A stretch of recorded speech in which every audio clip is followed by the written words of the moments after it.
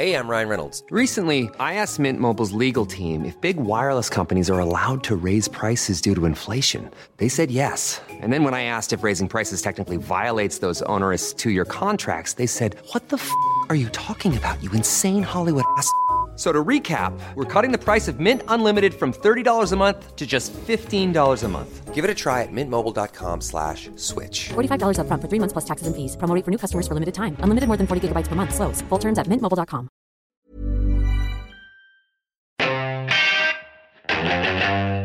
The greatest trick the devil ever pulled was convincing the world he didn't exist. Open the pod bay doors now. I'm sorry, Dan. I'm afraid I can't do that. It's the most never lost in the contest. Go ahead. Make my day. Hello and welcome back to Black Hole Cinema. My name's Dan Taylor and I'm back in the hosting chair for the first time since our summer break. And also joining us from since the break is Failed Critics Owen Hughes. Hello. And Mr. Chris Haig. Hello. How are you both? I'm good.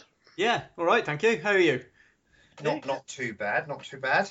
What's been going on in the world of Failed Critics then, Owen? What has been going on? Yeah, I should have prepared something. We've been doing quite well lately. I'm quite pleased with how Failed Critics is running at the moment. We've had our Corridor of Praise episode where we inducted Danny Dyer.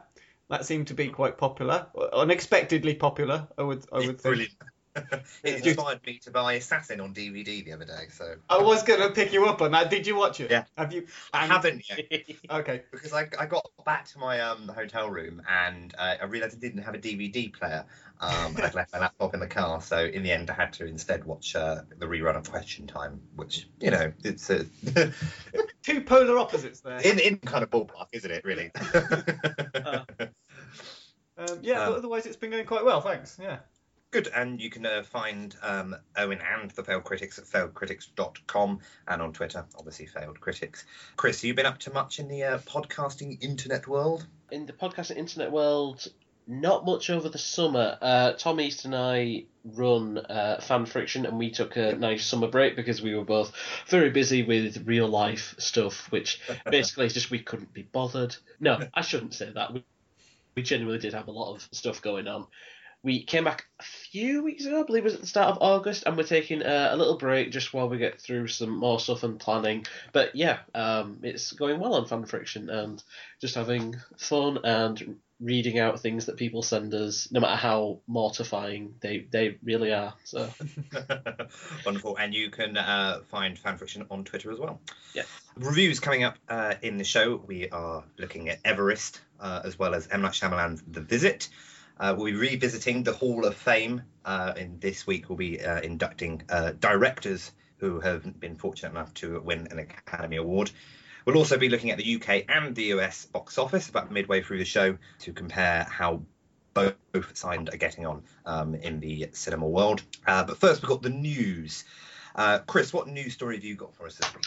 I have got a piece of news very dear to my heart, which is that Universal have not exactly pulled the plug, but they have halted production on Pacific Rim 2, which is a Guillermo del Toro film that he had said he was going to put into works, and which there's a script that's currently being written for. The any of you who aren't aware, it is a 2013 film where basically it's mankind in robots trying to punch the crap out of invading sea demons, and it's awesome. It really is. It's the most kind of visceral, kind of childlike joy in just seeing them beat the crap out of sea monkeys. It's joyous.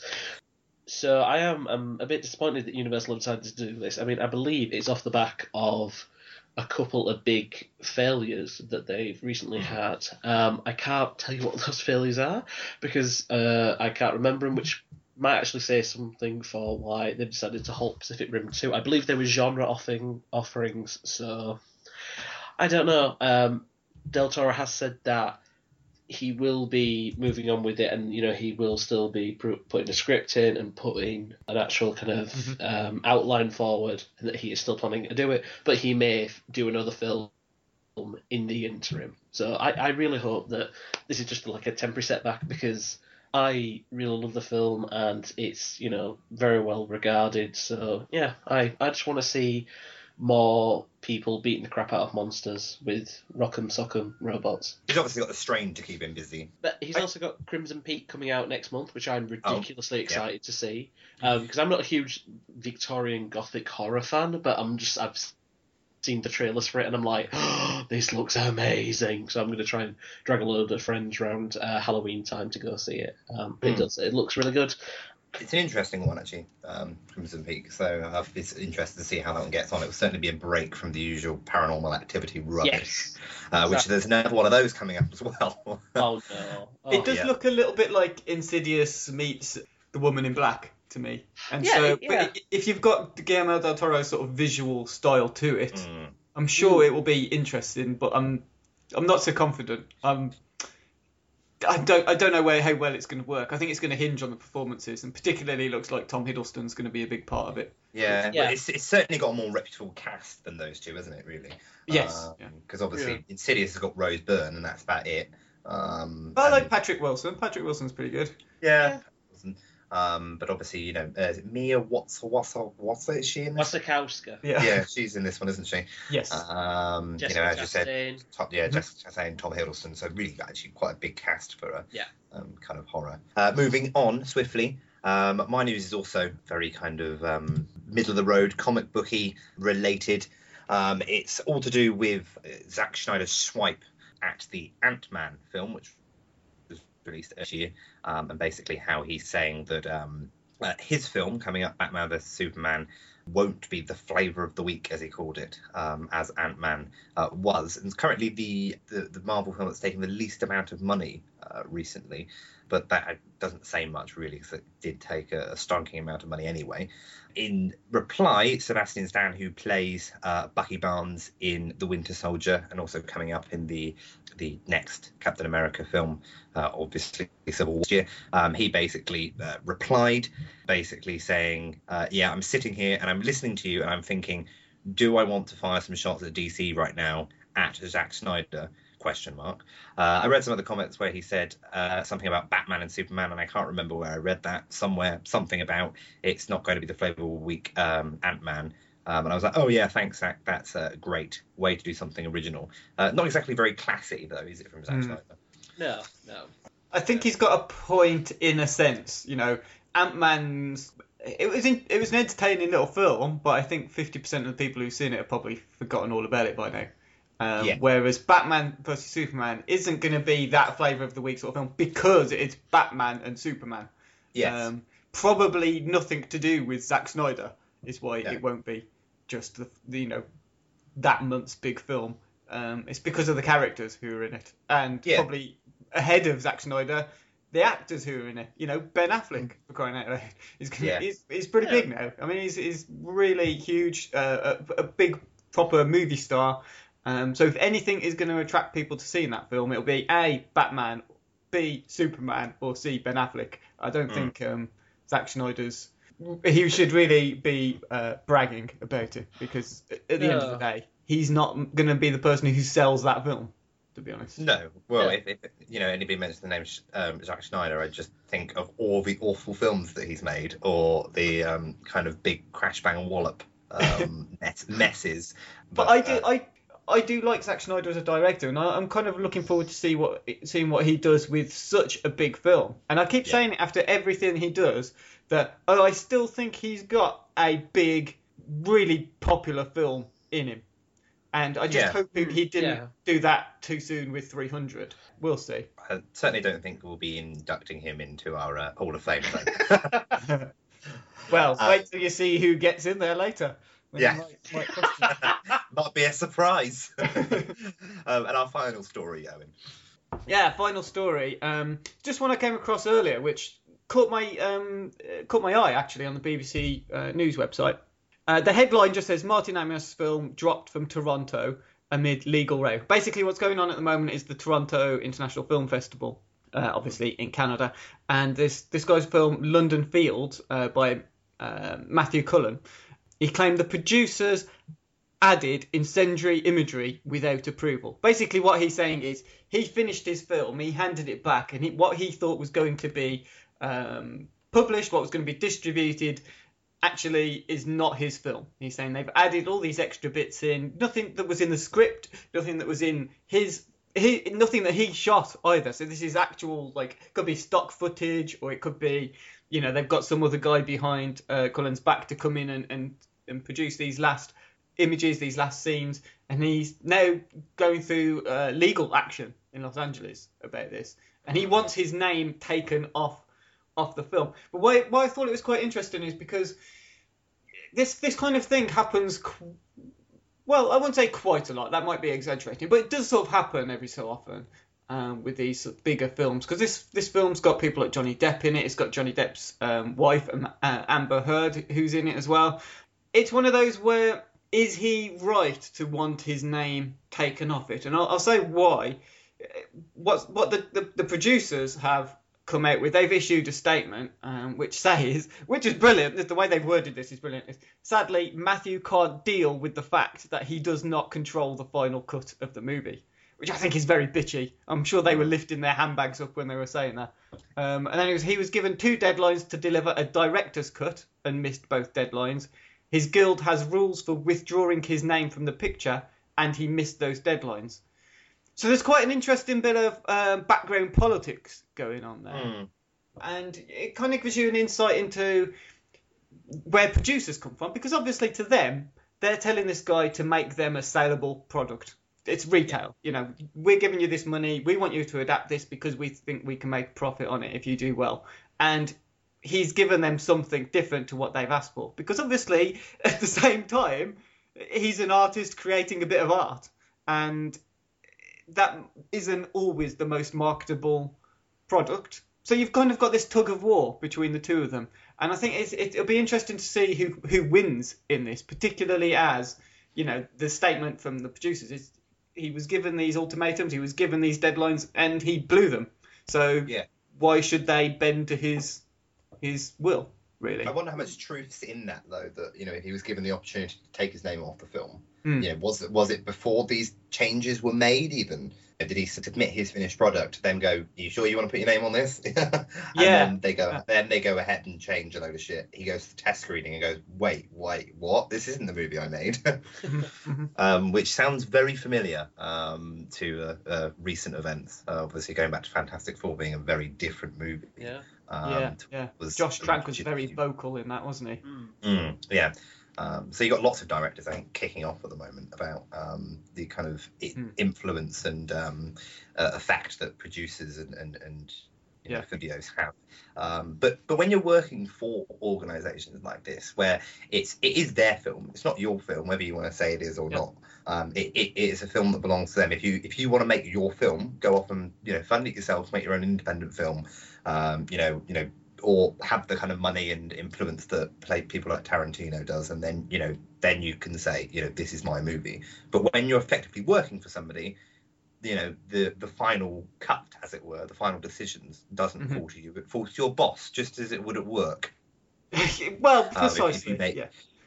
If you work for a graphic design company, for example, you make you produce this piece of graphic design, and then it goes off to upstairs, and upstairs goes, I don't quite like this, and they adjust it a little bit, and then when the finished product kind of comes out, it's not actually what you did at all, really. But obviously you're still being credited for it.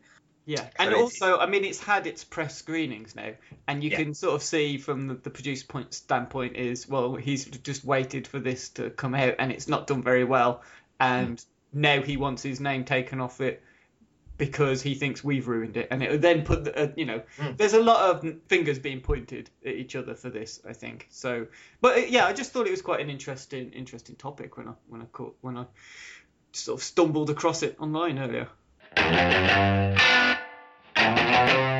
moving on to our first review, somebody that probably needs to take his name off films more often. It will be reviewing, or Chris will be reviewing rather, M. Night Shyamalan's The Visit.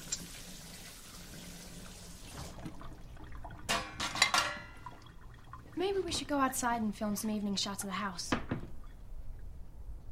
Okay, sounds good, sister. Could you clean the oven for me, Becca?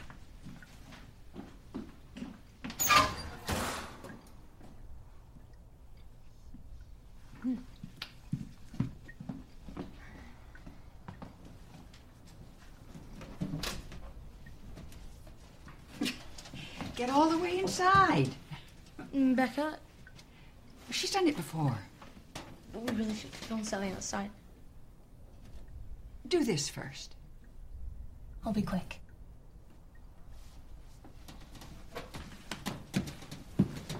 Oh, this'll just take a second. Two children are sent to their grandparents' house to spend a week with their grandparents, obviously, while their single mum goes on a relaxing vacation with her boyfriend. One of the kids, Becca, decides to film a documentary about her grandparents in order to help her mum reconnect with her parents, and also find out some things about her parents as well. While filming the documentary, however, Becca and her little brother Tyler discover a dark secret about their grandparents. Yeah, so The Visit is kind of the latest offering for M. Night Shyamalan, who is... It's really sad in a way because over the past sort of 10 years he's become synonymous with producing kind of crap, basically. There's no other... Yeah. There's better words for it, but I'm trying to keep this a little bit PG. But he has produced some real stinkers over the years, including my least favourite film of all time, which is The Happening.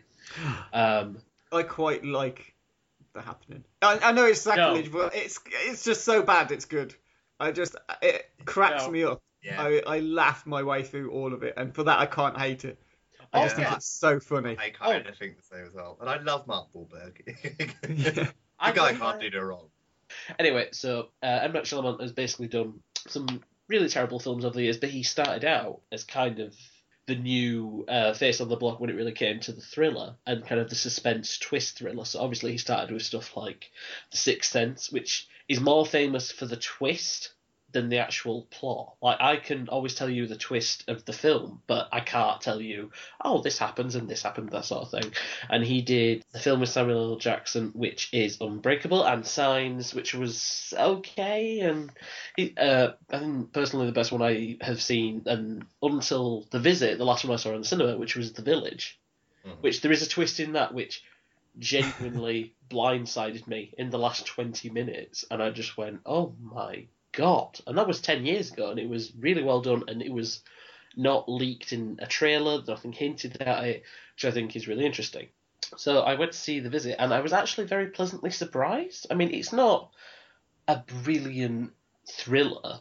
It does have its moments. It does have moments which are genuinely scary, because you have the two kids who, they decide to film their visit kind of documentary style and get all kind of huge stuff from the grandparents and everything when weird stuff starts to happen. Because they basically get a curfew every night saying, oh, grandparents say, oh, well, we're an older generation, we go to bed early. We'd appreciate if you basically stayed in bed at, I think it's 9:30 or something. So they're like, oh, okay, whatever. And then it's obviously when they start going out that they start to find weird stuff going on. So it's a thriller that you could logically work out. There's no kind of 180 complete blindside twist. Like, if you thought about it, you thought, oh, okay, this logically does make sense. And this, could happen and this could happen. And there are some genuinely good, scares in it. There's some kind of jump out the seat moments, which I think are done quite well. The acting is quite good in it. The only person who I could recognise among the cast was Catherine Hahn, who has been in tons of stuff. Like, I remember her recently from Parks and Rec, but she only pops in really as the mother of the two kind of protagonists, which are the children, who both do their job, fairly well and everything. Yeah, I mean, there's nothing really much to say about it. It's a perfectly serviceable, quite okay thriller. It's popcorn. It's a very good Friday night thriller to go and see. You walk out not being, traumatized or anything. It won't. You won't be upset at it. It definitely won't be anyone's top film of the year, and it won't even be the best film M. Night Shyamalan has ever put his name to. But it's quite good. It's quite enjoyable. And at the end of the day, when it comes to people like M. Night Shyamalan, who sadly his work kind of veers from The Sixth Sense, which is quite scary and quite brilliant and quite fresh, to something like Lady in the Water. But yeah, so the Visit's all right, actually. I went into this thinking it was going to be absolutely awful, and it was actually, pretty okay. So I'm quite happy with that. I wasn't expecting miracles or anything, but it was all right. An improvement on After Earth, or? Well, if it helps, I've not actually seen After Earth because the last Will and Jaden Smith film I saw was they did The Pursuit of Happiness, wasn't it? Yeah, that was good. There was nothing really about After Earth that I thought, okay, this isn't, whatever. For my sins, I did see a bit of the. He did the Avatar movie a few years ago, was it? Yeah, Last Airbender he did. Airbender, that's it. Which I've never seen the original kind of anime or the manga or whatever it is, but I saw a bit of it and I didn't pay for it. It was on. Oh, this is how genius it is. I saw it on a TV station in Tunisia a few years ago, and it was so great in that it was so bad that I switched to Al Jazeera and just listened to the news in Arabic, and I thought it's still better. I don't speak Arabic, but this is still better than watching a load of random people just do awful things to what I'm told is a well beloved anime. So. You could stick a Sharpie in your eye and have a better time than watching Last Airbender. It is terrible. Yeah. Well, and yet weirdly, he did. I can't remember if he wrote or if he just produced it. Was it Devil a few years ago? Yeah, he produced Devil. He, it said from M. Night Shyamalan, and he was a producer on it. And I thought that was okay. I mean, I wouldn't watch it, regularly. But the idea of these 5 or 6 people trapped in the elevator and there's a supernatural presence, I thought that's actually not. Yeah. Maybe his future lies more in producing and kind of nurturing new scary talents. And I'm like, oh, okay, that's quite. I get that. Yeah, I think since Signs, he's pretty much consistently made rubbish. All I will say is The Visit's actually okay. Yeah. Because I quite liked The Village, because I remember seeing it when I was a teenager with friends, and we remember getting really freaked out because at the time. Oh, this is so geeky, but at the time was when they really had, pushed the websites, interactive websites for the movies, and because it was Warner Brothers, they were used to doing a lot of the Harry Potter stuff. So I remember, putting headphones in, going on the Village thing because I was really excited to see it, and it was all like, but the red is the bad colour; it must not be worn, and I was just like, oh my god. This sounds terrifying, like it's some kind of fucked up demon thing coming to just eat everybody. And I was just like, oh, okay, this is actually pretty good. And like I said, the twist in the last 15, 20 minutes, it really threw me the first time I saw it. And then on reflection, I'm like, oh, that's actually very weirdly smart, that. In like a really weird, 180 way. No one has no idea it's going to happen in cinema because there was just a collective kind of, what the fuck is that?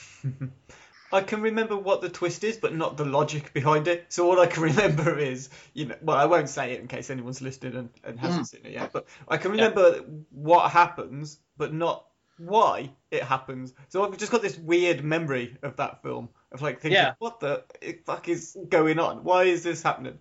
See, he hasn't really done anything spectacular. I mean, far from the opposite. His kind of work has taken a significant downturn. So to see him actually doing something that isn't fantastic, but it's solid and it's enjoyable, and it doesn't try and beat you over the head with its kind of clever, twisty, oh, look at me, aren't I being really high concept? It's like, no, you're just being annoying. It's great being high concept if you can pull it off.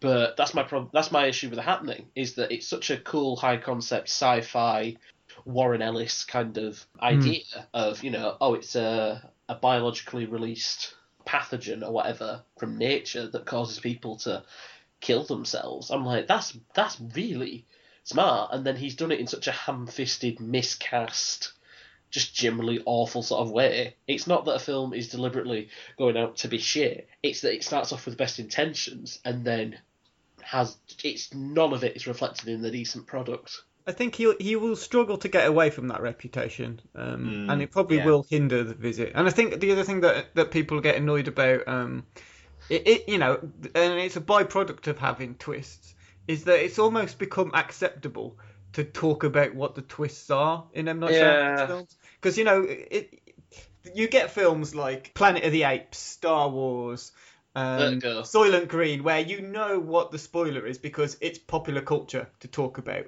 the twist. Yeah. And the same thing happened to, you know, Sixth Sense, as you sort of mentioned earlier. People know what the twist is without necessarily knowing what the plot of the film is. Yeah, exactly. Yeah. And it sort of hinders his reputation in that people will just wait to see what the twist is before possibly going to see his film. Yeah, I think that's really, it kind of ties into the current thing of spoiler culture in that, yeah. You know, I mean, I'm awful for it in that if I see, you know, Game of Thrones spoilers or spoilers for Marvel or whatever, I will go read them because part of me is like, I don't really want to spend money in the cinema for something that, you know, oh, my favourite character dies or this happens and I'm really annoyed about it. So I get it. I mean, in weird way, it's being discerning because, you know, with the twist and everything, if people are like, oh, I'm going to like that knowing that happens and like seeing the build-up to it, then that's great. But then equally, you've got this kind of thing where you don't... I mean, it's like I always check with people, particularly with something like Game of Thrones, for example, where I'm like, oh, okay, so where are you up to? And they just say, oh, okay, well, this has happened now. I have to kind of moderate it. If they've said they've caught up with everything, then that's fine. If we're up to the same thing, because I would be mortified if I accidentally revealed something and people went, oh, I haven't actually got that. Yeah. It would be like a knife to my soul. No, it's like, you know. Do you know the website Mashable? Don't think I've ever actually been on it. I've certainly heard of it.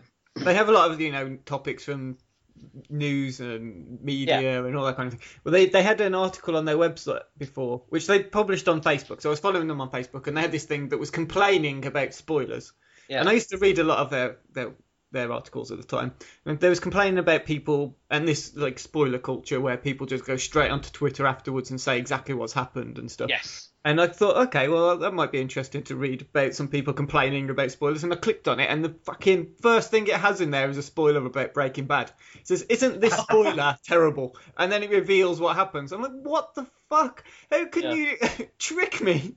That's mean. That's really cruel. It's backwards, isn't it? I was so furious about that. But, you know, I always think, if in doubt, just don't mention it. Just avoid the internet. Just like, you know, on certain websites you can kind of, on Tumblr you can blacklist stuff. So you can, if it's like, say, Breaking Bad, you could go Breaking Bad spoilers, BB spoilers. You know, I end up having to just avoid Twitter every Saturday to wait for Match of the Day. If you go on Twitter during the football, that's it. How geeky is this? When you said on Saturday, I generally thought it was like, yeah, exactly. I actually haven't seen it yet, so don't spoil it for me. Trailers are also a pain in the arse for spoilers. Because the trend for them at the moment seems to be put all of the best bits in the trailer so people will go and see it. And then you go and watch the film and it's just the best bits that are in the trailer padded out with loads of crap. And particularly with thrillers and that, you can kind of piece them together. You can kind of figure out, oh, well, there's a tiny shot there where so-and-so's looking menacing. I bet they're the baddie. You know. Yeah. Although I was really angry with the Gone Girl trailer, and then I saw the film and I was like, oh, that was quite a clever trailer because it made me think it was going to be this and it wasn't. Bringing it back full circle as we slightly went off topic there. Yeah, just the whole back slightly. Yeah, we reviewed the whole back catalogue of M. Night Shyamalan, as well as his most recent film, The Visit. Tony's review is available on the accompanying blog, Black Hole Online. So check that one out. If not, you can rewind this and listen to it again if you want to. Whatever floats your boat. And moving on, we got coming up next is the box office top 10. Before we actually get into the top 10, interestingly, in the UK box office, Minions is still at number 11 after 12 weeks, taking $71 million in the UK alone. That's just incredible that film is still hanging around, even though the summer is well and truly over. Yeah. But I know it was back in our cinema. My cinema's actually this weekend, so I'm sure it's the same over the country as well. The first place, number 10 in the UK box office, though, is Irrational Man. Have you heard much about this one? It's a new Woody Allen film. Yeah, I try and avoid Woody Allen films. I know bits and pieces about Woody Allen, about this Rational Man. It's Joaquin Phoenix playing a literature professor, and he starts sleeping with a much younger student because every Woody Allen film always has an older man forming a relationship with a very young college student, and I'm just like, oh, okay, that's really creepy if you think about his personal life. So yeah. Number 10 in America is the Kate Mara and David Oyelowo, whose name probably isn't pronounced like that, the star, obviously, of Selma last year, is Captive. That's gone in at number 10 in the US, taking just over $1 million. Either of you know about this one? Never heard of it. The only thing I know about it is it's very long and not been reviewed particularly well. All I've heard is that it just drags, that it's very slow. I don't think the performances have been criticised much, but it's just one of those that's very slow, which, it's still early days. The reviews might pick up a bit when more people see it, but yeah, initial opinion is it's just a slow, torturous 2.5 hours. Is it 2 hours 15? 2.5, I think, maybe. So it's yeah. Over in the UK, number 9, The Empire Strikes Back. The Secret Cinema still raping our box office top 10 every week. Now it's been 15 weeks since they've been re-releasing Star Wars Episode 5, whereas in the US, number 9 is the highly praised Straight Outta Compton. Matt Latham's review of that one is available on the blog. Number 8 in the UK is No Escape, which is the action thriller with Owen Wilson and Pierce Brosnan. It has taken 392,000 in the UK this week. After 2 weeks, it's taken nearly $2 million. I don't believe it's been released in the US yet. So it might find it can find a better audience over there. In the US in October. But action films, Owen Wilson, what's he playing to stick to comedies, Owen? Yeah, you're not very good in those either. But action movies, I thought it was really weird seeing the trailer with him as in an action film, and I was like, is he just wandered onto the wrong set? Like it's supposed to be like Chris Hemsworth or something, and Chris Hemsworth's there. On Zoolander 2, and it's just like they've just walked onto the wrong set. So I'm like, oh, okay, Owen Wilson in a trailer. Yeah, okay. It's becoming quite trendy now, I think, to get these comedians to do serious dramas. You've got Steve Carell in Foxcatcher. Yeah. Seth Rogen's popping up in Steve Jobs. The other guy from Superbad was, in Wolf of Wall Street and Moneyball and Jonah all that Hill, lot. So Jonah Hill, that's him. Yeah. Over in the US, number 8 is Mission Impossible: Rogue Nation, which has taken $191 million in the US. After 8 weeks in the charts. It's sort of fallen 3 places this week, but I suspect it will hang on probably for another week because it is still taking money both sides of the pond. Because over in the UK, at number 7, I reviewed it. I scathingly reviewed it a couple of weeks ago on the SOAR podcast. It was Pixels, has dropped place and is in number 7, taking nearly $500,000 this week alone. I can't believe it's taken over $12 million in the UK. I just wish they would stop making Kevin James and Adam Sandler films. Number 7 in the US, A Walk in the Woods. I've got to be honest, I know nothing about this one, but I believe it's coming out in the UK next week, I think. It's a film about walking, obviously. It's Robert Redford, I believe, alongside Nick Nolte and Emma Thompson. Yeah. So keep your eye out for that one in the UK. Number 6, I've just touched on it in the US box office, but Mission Impossible: Rogue Nation. That one has taken $31 million to date here in the UK after 7 weeks. So not bad at all. I'm sure Tom Cruise will be very pleased with himself. Number 6 in the US is War Room, which is now into its 4th week. That one is a TriStar film, apparently.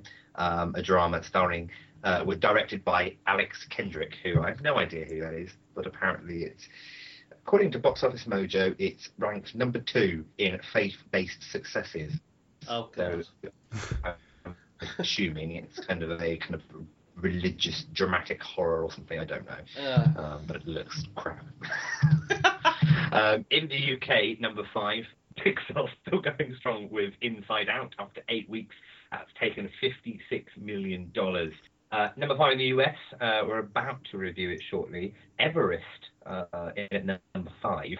It's only been shown in 545 theatres though, so I'm assuming it's been released on limited release for the first week or so. So I'm sure that will pick up in the US in the next couple of weeks. It does surprise me that it's so low, but as I said, 545 against the number 1 new release of the week, which is being shown in almost 4,000 theatres across the US. So I'm hoping they've just not decided to not show anybody this film, because it is very good. We'll review it shortly, as I said.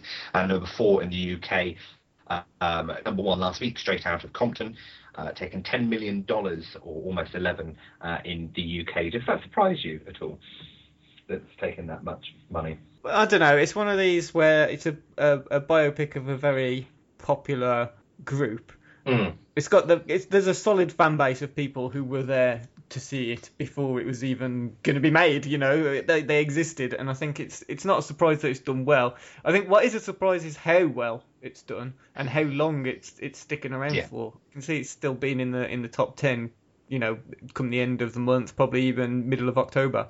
But yeah, not surprising, really. Number 4 in the US is a little-known film called The Perfect Guy, which they briefly talked about on last week's show when they were doing the top 10. Because believe it or not, this was number 1 last week in the US. Head over to Hulu this March, where our new shows and movies will keep you streaming all month long. Catch the award-winning movie Poor Things, starring Emma Stone, Mark Ruffalo, and Willem Dafoe. Check out the new documentary, Freaknik, The Wildest Party Never Told, about the iconic Atlanta street party. And don't miss FX's Shogun, a reimagining of the epic tale, starring Anna Sawai. So, what are you waiting for? Go stream something new on Hulu. Hey, I'm Ryan Reynolds. At Mint Mobile, we like to do the opposite of what Big Wireless does. They charge you a lot, we charge you a little. So naturally, when they announced they'd be raising their prices due to inflation, we decided to deflate our prices due to not hating you. That's right. We're cutting the price of Mint Unlimited from $30 a month to just $15 a month. Give it a try at mintmobile.com/switch. $45 up front for 3 months plus taxes and fees. Promo rate for new customers for limited time. Unlimited more than 40 gigabytes per month slows. Full terms at mintmobile.com. Hey, I'm Ryan Reynolds. Recently, I asked Mint Mobile's legal team if big wireless companies are allowed to raise prices due to inflation. They said yes. And then when I asked if raising prices technically violates those onerous 2-year contracts, they said, "What the f*** are you talking about, you insane Hollywood ass?" So to recap, we're cutting the price of Mint Unlimited from $30 a month to just $15 a month. Give it a try at mintmobile.com/switch. $45 up front for 3 months plus taxes and fees. Promo rate for new customers for limited time. Unlimited more than 40 gigabytes per month slows. Full terms at mintmobile.com. It's you kind of straight to DVD type in the UK. Probably. Oh, okay, yeah. Yeah, probably won't get the time of day over here, but $41 million so far in the US, which is just crazy because it's not actually got a particularly recognisable cast, even if I remember from what I was listening to earlier. Oh, I remember actually seeing the trailer for this. Yeah, it does. It looks so awful. Number 3, Both Sides of the Pond. We just reviewed it. M. Night Shyamalan's The Visit. It's taken $42 million in the US. It's in its second week there. Here in the UK, it's taken just over 1.5 million, which just shows how small the UK is, isn't it? Actually, it highlights how our market is in comparison to our American friends. Number 2 in the UK is one of the other new releases from last week. It's Maze Runner, The Scorch Trials, or as I also know it as The Hunger Games / Divergent / Harry Potter / every other teen movie that's ever been made that has no real kind of unique quality to it. The guys reviewed it on last week's show. Tony's review for that one is available on the blog. In the US, number 2 is Johnny Depp's new film, Black Mass, which took $23 million in its first week over in the US. I'm really forward to that one, actually. It's got a really interesting cast. Corey Stoll is among them, but it's quite quite a long list of stars. Johnny Depp, as I said, Benedict Cumberbatch, Dakota Johnson, Juno Temple, Joel Edgerton, Kevin Bacon, Sienna Miller, Adam Scott, Corey Stoll, as I already said. Oh, wow. So that's really interesting. From director Scott Cooper, who made Out of the Furnace last year. Oh, yeah, that was a good film. Yeah, and Crazy Heart as well. A few years ago, I think it was about 2009, 2010 time, I think. So you got that one forward to in the UK, because number one, no real surprise, is Tom Hardy stars Legend, which took 8 million in the UK and has done very well for itself already, and no doubt will probably hold strong, I would imagine, next week. Probably, even if it doesn't hold on to the top place, will certainly still be in the top three. Whereas in the US, it just shows what a market these films have. Maze Runner is number one in the US, $31 million in its first week. Quite interesting that means that we got it first, which is rare. Whoever is watching those films, I do feel for you. And maybe we'll send you a list of films that you should watch instead, which includes our next review. It's Everest. Those of you who dare face their dreams, Venture Consultants offers something beyond the power of words to describe. And why don't we describe it in the brochure? Because it's mostly just pain. Yes. Ain't that the truth? Put it simply, guys, human beings simply aren't built to function at the cruising altitude of a 747. Okay, once we get above here, above the South Col, our bodies will be literally dying, and I mean literally dying. It's not called the death zone for nothing, guys. So the game is, can we get you up to the top and down to the bottom before that happens? On the morning of May 10th, 1996, climbers from 2 expeditions start their final ascent towards the summit of Mount Everest, the highest point on Earth. With little warning, a violent storm strikes the mountain, engulfing the adventurers in one of the fiercest blizzards ever encountered by man. Challenged by the harshest conditions imaginable, the teams must endure blistering winds and freezing temperatures in an epic battle to survive against nearly impossible odds. Owen, you can go first. Yes. Okay.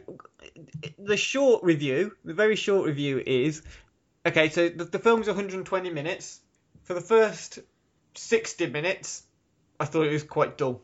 I could see what they were trying to do. I could see they were trying to give you an introduction to these characters. You were trying to understand who they were, a little bit about why they were doing this climb to the summit of Everest. Very blatantly, no subtlety at all about it, where you get characters asking, why are you doing this? I thought was a little bit easy. But then, so I didn't get attached to any of the characters. I thought this is going on a bit. I thought, at the 60-minute mark, I thought I must have been going for 2 hours now. How are they going to get back down? Where's the drama? So it was a bit slow.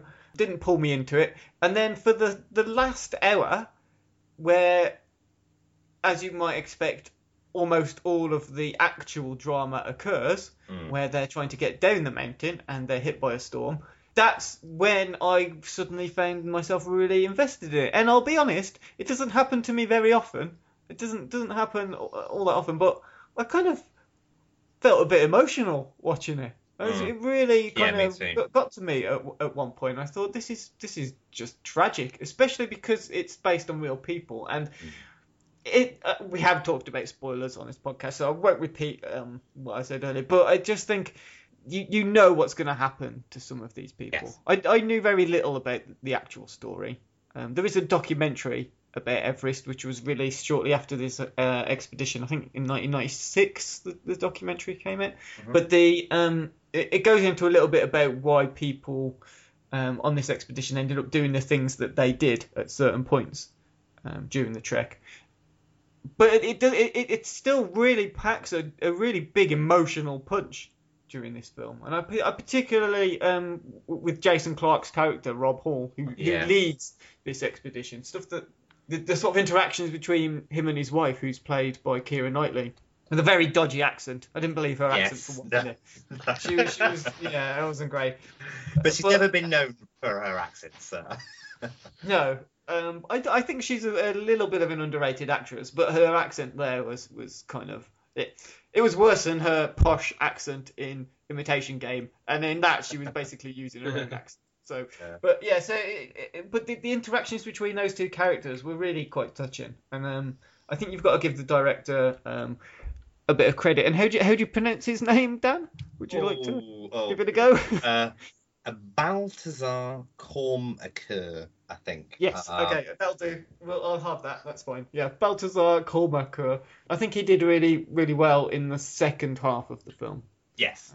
Yeah, I think they needed to establish something, didn't they? I think they just spent a little bit too long on it. And it's a massive cast as well. You know, you've mentioned obviously Jason Clarke and Keira Knightley, but you've also got Emily Watson.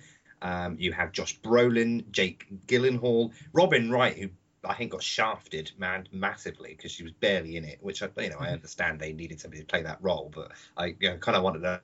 For the mountain, I fucking love Robin Wright. Naoki Mori as well for any Torchwood fans. It's the first time I've seen her in anything since Torchwood, so it was good to see her again.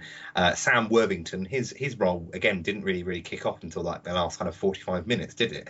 Again, he was very good. Elizabeth Debicki as well, and I'm forgetting some. Michael Kelly as well, who's star of House of Cards. But so actually. Quite a lot of nationalities involved in the cast as well. Tom Goodman Hill, who's a British kind of actor. I think he was in The Humans. He was in it for seconds almost. It felt like. The only one of my criticisms is that it wasn't until quite often the extra mask off that I recognised who was actually speaking and who they were concentrating on, with the exception of Jason Clarke, because he was quite obviously wearing that red jacket. Everybody else was like, oh, who's okay, yeah, it's the woman. So it was quite difficult to follow, keeping up with who we were actually, supposed to be concentrating on. Yes. And there were certain characters that I didn't like either, and I suppose that's kind of the point, reflection of real people. But I thought Josh Brolin's character was a bit of an asshole, and wasn't a particularly big fan of Jake Gyllenhaal's character either. But as I said, they're based on real people, so I suppose that's obviously what those people were like. But it was. Or was it? I mean, yeah. I read an interview with the director. Where basically he didn't follow any one person's particular story, because there were lots of accounts of what happened during that trek, and you've got the sort of Sherpa's story, you've got what was recorded on the actual radio that they used to communicate. There were actual recordings that they used, which nobody else had really heard. Even the people who've written books about the expedition hadn't heard them, so he got access to this very privileged data. And I think that he says that they do use a little bit of artistic license, because they've got to, because he's got to tell a story rather than just document what happened. So I think that there is a point where what you're watching is you've just got to stop questioning whether what you're seeing really happened, because in some aspects you just. If you watch it logically, you'll think, well, there's no way anyone would know what happened to this guy. Yeah. There's a bit where one of them is gone. I won't say any more, but one of them is gone, and there's no way they would have known the details. What happened to him. Yeah. It's very because there would be no one there to tell what had happened and so on. But there is a little bit of artistic license, and they use a bit of evidence that's been collected, and he read all these reports, all these journals, all these people's books, and there were people issuing like counter arguments in books. So one person would publish a book about their side of the story, someone else would read it who was on the expedition and go, well, no, that's not what happened, I better write a book as well. So you get two very conflicting accounts of events. So I think there is a bit of artistic license, but I think at the same time what it does is make it into a very cohesive story. Yes. So you stop caring about the logical side of they wouldn't know this happened. They would just have to guess, because they can't do anything else, and it ends up being quite a good solid drama in that sense. Absolutely. And also, again, suspending belief, none of them looked at all like the characters they were supposed to be playing. Particularly, Jake Gyllenhaal looked nothing like the guy he was supposed to be playing. Like, not even. Yeah, he had long hair and a beard. They kind of. But he was like the real guy. His hair that long, and it was blonde for starters, not dark. And I was like, oh, is that supposed? That's not who. No, surely they must have got that wrong. So yeah, it was a bit odd that Jake Gyllenhaal in particular looked as far removed from his character as possible. But yeah, no, I admit I had a little bit of a weep towards the end.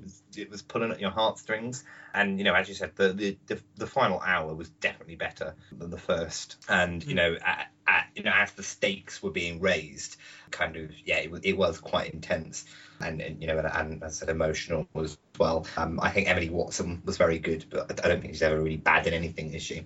You obviously mentioned Keira Knightley. She was okay. I'm not the biggest fan of hers. She's been winning me round recently, though. She's been in a couple of good roles recently, yeah. So she's slowly winning me round. But I thought Michael Kelly was really good. As I said, he was probably, other than Jason Clarke's character, the character I was rooting for more than anything. And obviously there is some really emotions, and it's, as you kind of would expect, so it's not really spoiling too much. Not everybody makes it, so but there are some surprises in there as well, and it's definitely well worth watching. Does that pique your interest, Chris? Kind of. I mean, was that a pun about peaking? Was that accidental? No jokes, gentlemen. I don't know. I mean, to be honest, the fact that you guys have said it's really good kind of sells it, maybe. I mean, half of it is really good. Half of it is really good. Yeah. Just watch the second half. Don't just walk into a cinema an hour later. Love it. It's not that the first half is bad. I get what they were doing. I just think it could have been tighter.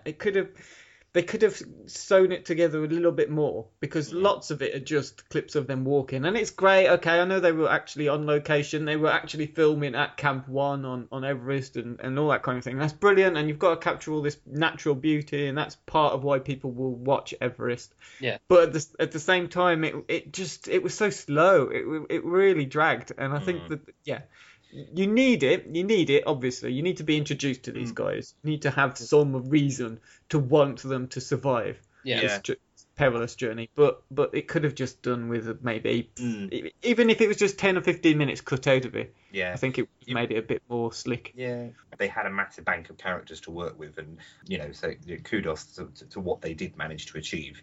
And as I said, an hour almost felt a bit too long, but almost in some respects could have been longer, or if it had been done tighter, if they'd just done a better job at it, maybe we would be sitting here going, oh no, it was a good 2-hour film rather than it was a good hour. Yeah, they could have had sort of 3 main characters and a lot of peripheral characters, and in the end they just spread it too thinly with all of them. Yeah.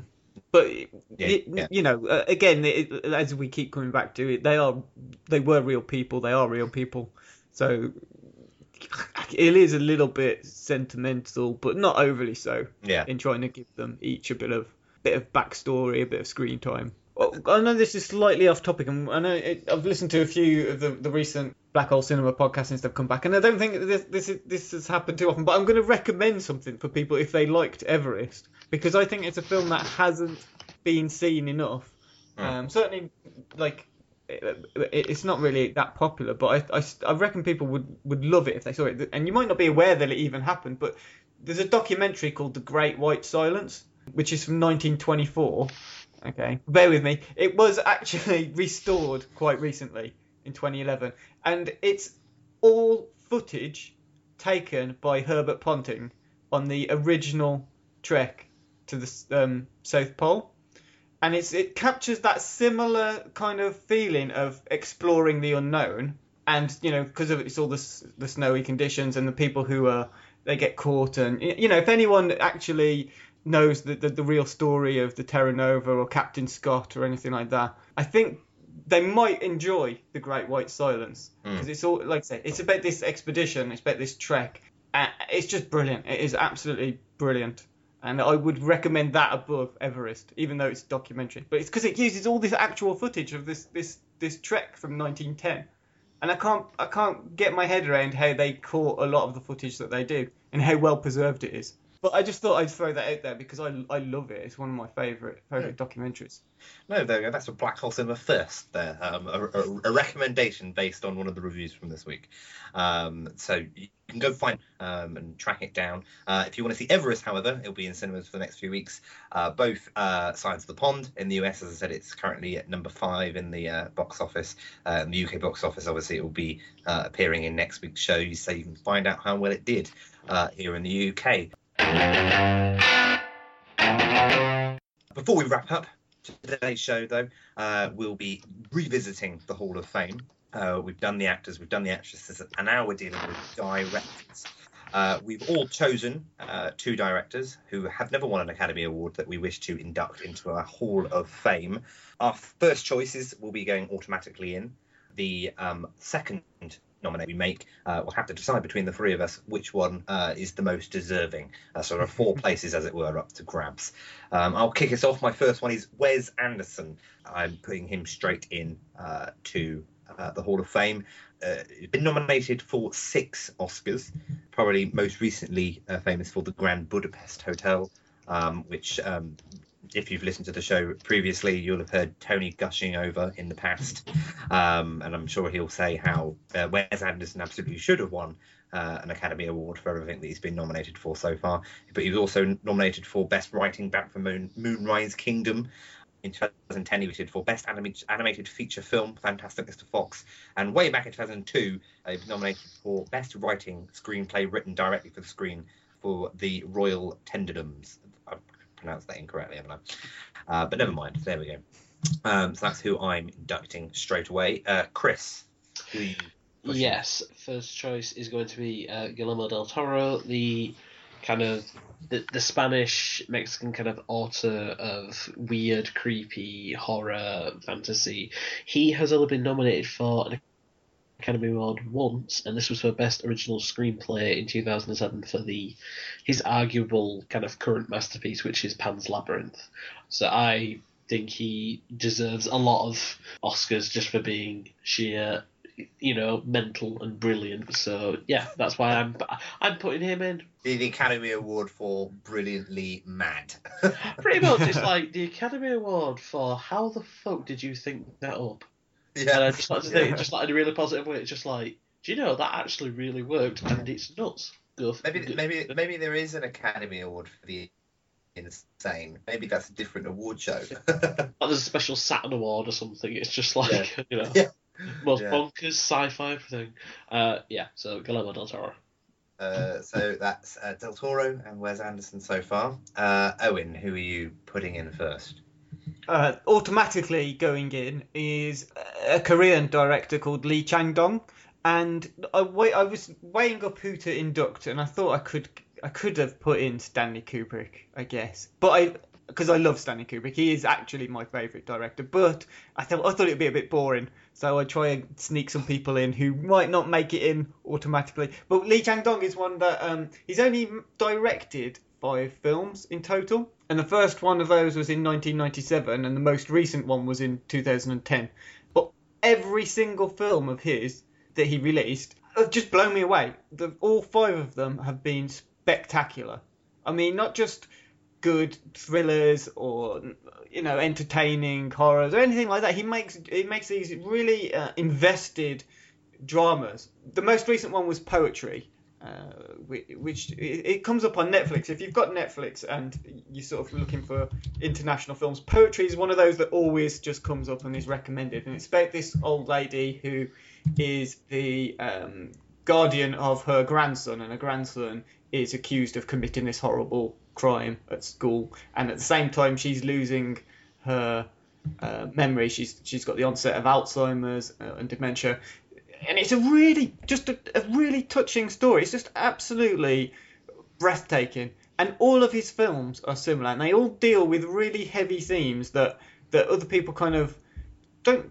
No, maybe not. Maybe that's incorrect to say other people shy away from them. There are other directors, of course, who tackle these subjects, but he does them in such a really interesting way, and I just cannot recommend him enough. Yeah, it's called Lee Chang-dong, and he's only got 5 films, so if anyone wants to go out there and watch all of his back catalogue, you could do it in a day if you're committed to it. You could do it in a day, but you will be an emotional wreck by the end of it. So just that warning there, that little caveat. So that's Wes Anderson, Del Toro, and Chang-dong Lee or Lee Chang-dong? Lee Chang-dong, because it's a similar sort of thing like in Korea and China and stuff. Their family name comes first. So Lee is his family name, so he's Lee Chang-dong. Bit of trivia for you.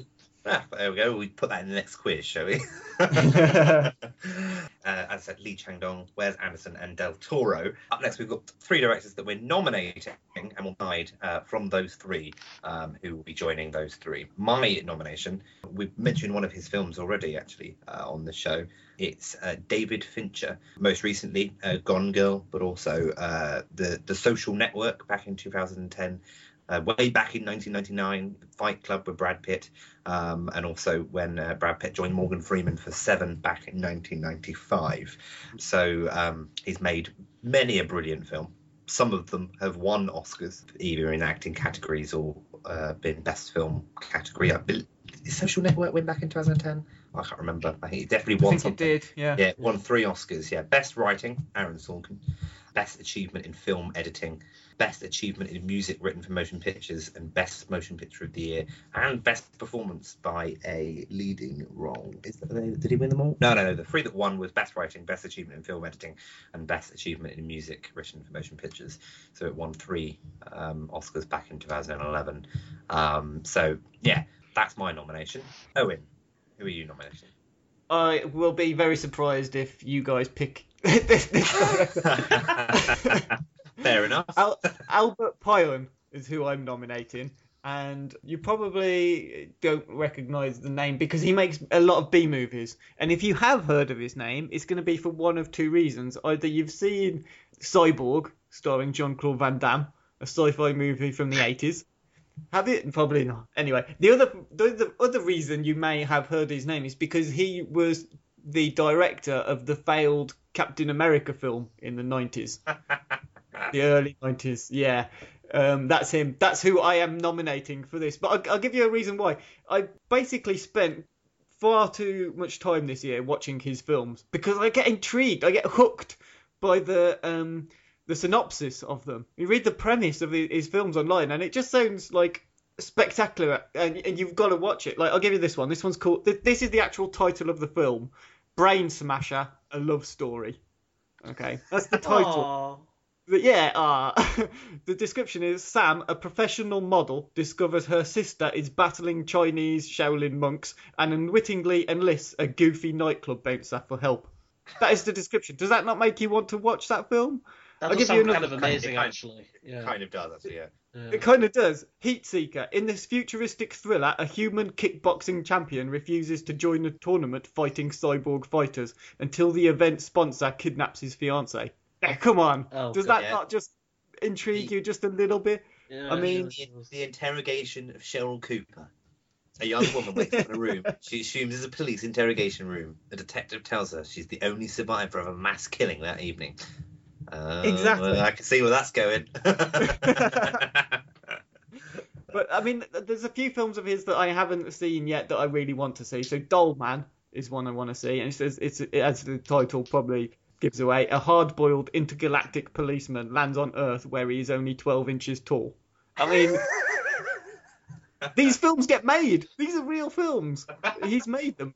Wow. I just think he's just fantastic at what he does. So he takes all these incredible, like, ridiculous, completely over-the-top ideas, these concepts, works with a very limited budget, and in most cases makes a watchable film, which is an achievement in itself for some of them. This is quite funny. Like, on his IMDb biography, for some reason it says unintentionally born in San Diego. Like, how is someone unintentionally born somewhere? Oh, they were just driving through and they're like, oh god, we've got to get to Texas. We've just got to get to California. Sorry, the kid's out. Shit. Where are we? Yeah. San Diego. Shit. Fuck. But I've got, like, I genuinely have this admiration for him because I think what he does is brilliant. I think the fact that he can make films and use these incredible stories. I read an interview with him before. I watched an interview, I think I might have watched it. And someone asked him what his obsession with cyborgs and kickboxing is. And he just says, I don't really care for cyborgs or kickboxing. They just happen to be in my films a lot. And it's just like, yeah, brilliant. He just makes a ton of cyborg kickboxers because he can. I think that's brilliant. Apparently there have been 4 kickboxers. Yes. He didn't direct the first one either. Kickboxer 4, The Aggressor, and there probably might even be more. Is it he made quite a lot of actually sequels. Like he's done apparently Nemesis 4, Death Angel. Yeah. Nemesis 3, Time Lapse. But Nemesis 2 is nothing like Nemesis. The Nemesis is about with Oliver Grenier in it as a sort of really just constantly topless, heavily muscled cyborg guy. And in the second one, it's about a time-traveling woman who... It's just confusing. It doesn't make a lick of sense. But at the same time, like I keep coming back to, I just love the fact he makes these films. Yeah. I love it. And I kind of love him for it. Yeah, it does seem like you're kind of straight to DVD, might buy them at like a petrol station for 99p type films. if any of his films, other than Cyborg, have been released theatrically, I will fall off my chair. I don't think they have. But yeah, there are a few people better at what they do, particularly in that B-movie genre. It's kind of like a modern Roger Corman before Roger Corman would turn to being just a producer, if that sort of gives anyone a sort of frame of reference. He's the kind of godfather of B-movies.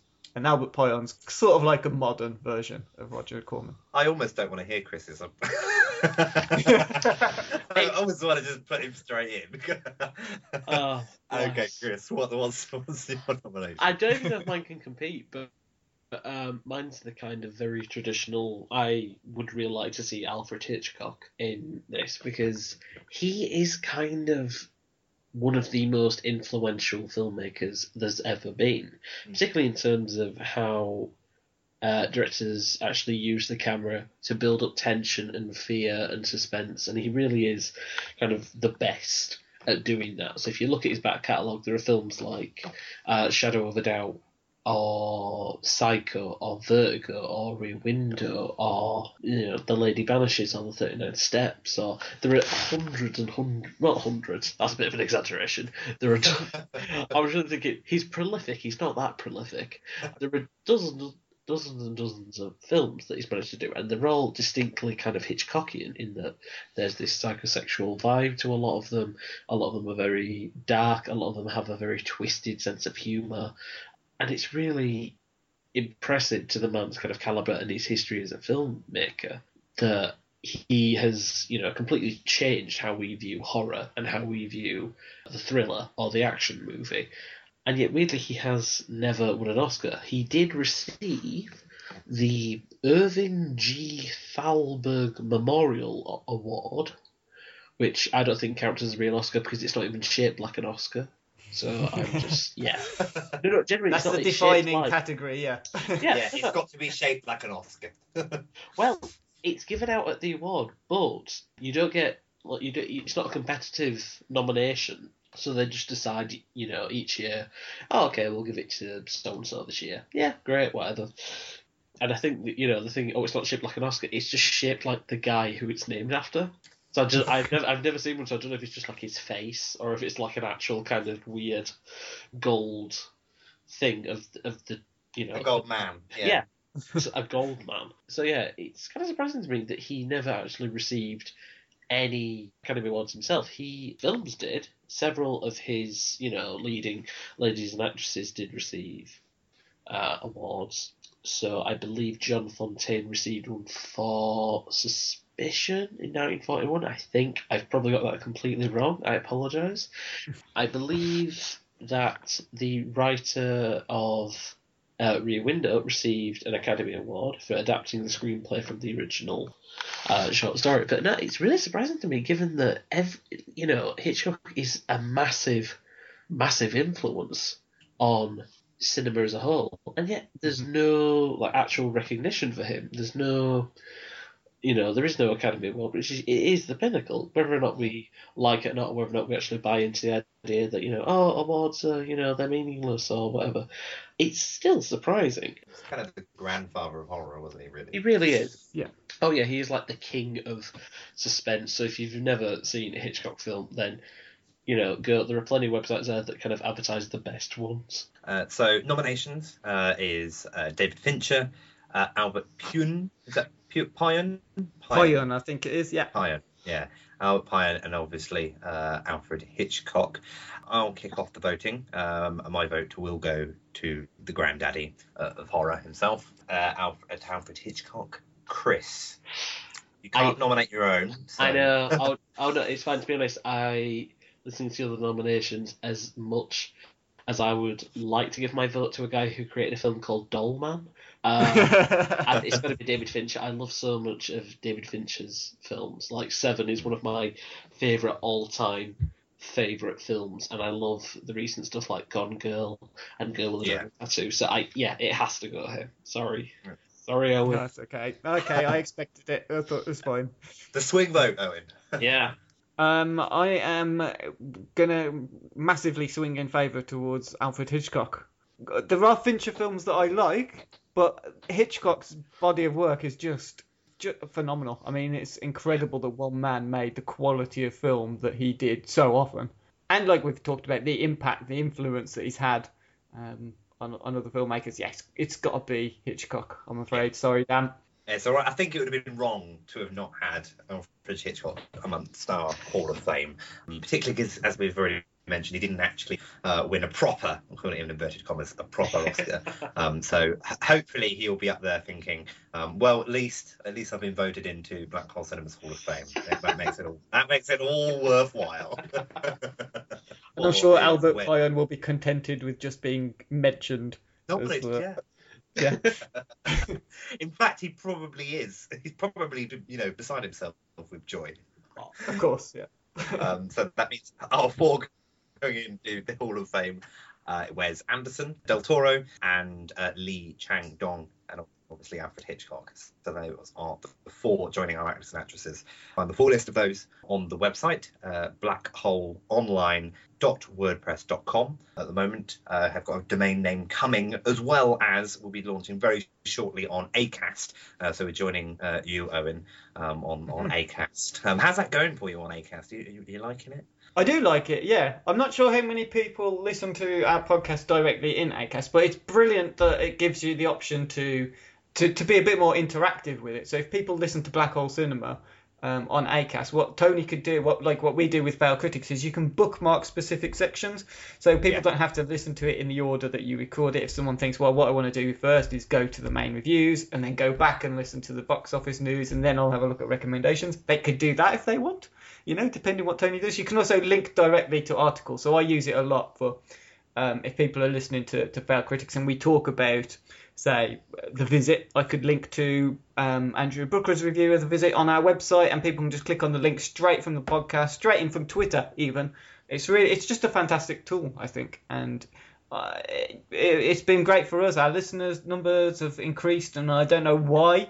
I can only assume it's the fact that we're on Acast now, not that we've suddenly become better in the last few months. But yeah, it's a great little platform for podcast hosting and for people listening to podcasts as well. That's great. So that is all coming soon. Hopefully, as I said, the domain name and as well launching on Acast. When that does happen, the link will be available from the blog.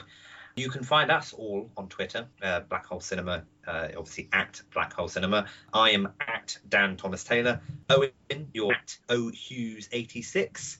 I am, yeah. Yeah, and Chris, you're at higher_boy. So that's where you can find us. Thanks for joining me, gents. It was a good show. Hopefully the listeners will agree.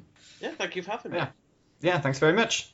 Not a problem. I'm sure you'll both be back on soon. You can find the guys, as I said, Chris. You can listen to Fan Friction, which will be coming back shortly. And you can listen to Owen over at failedcritics.com. As I said, thanks for joining me, guys.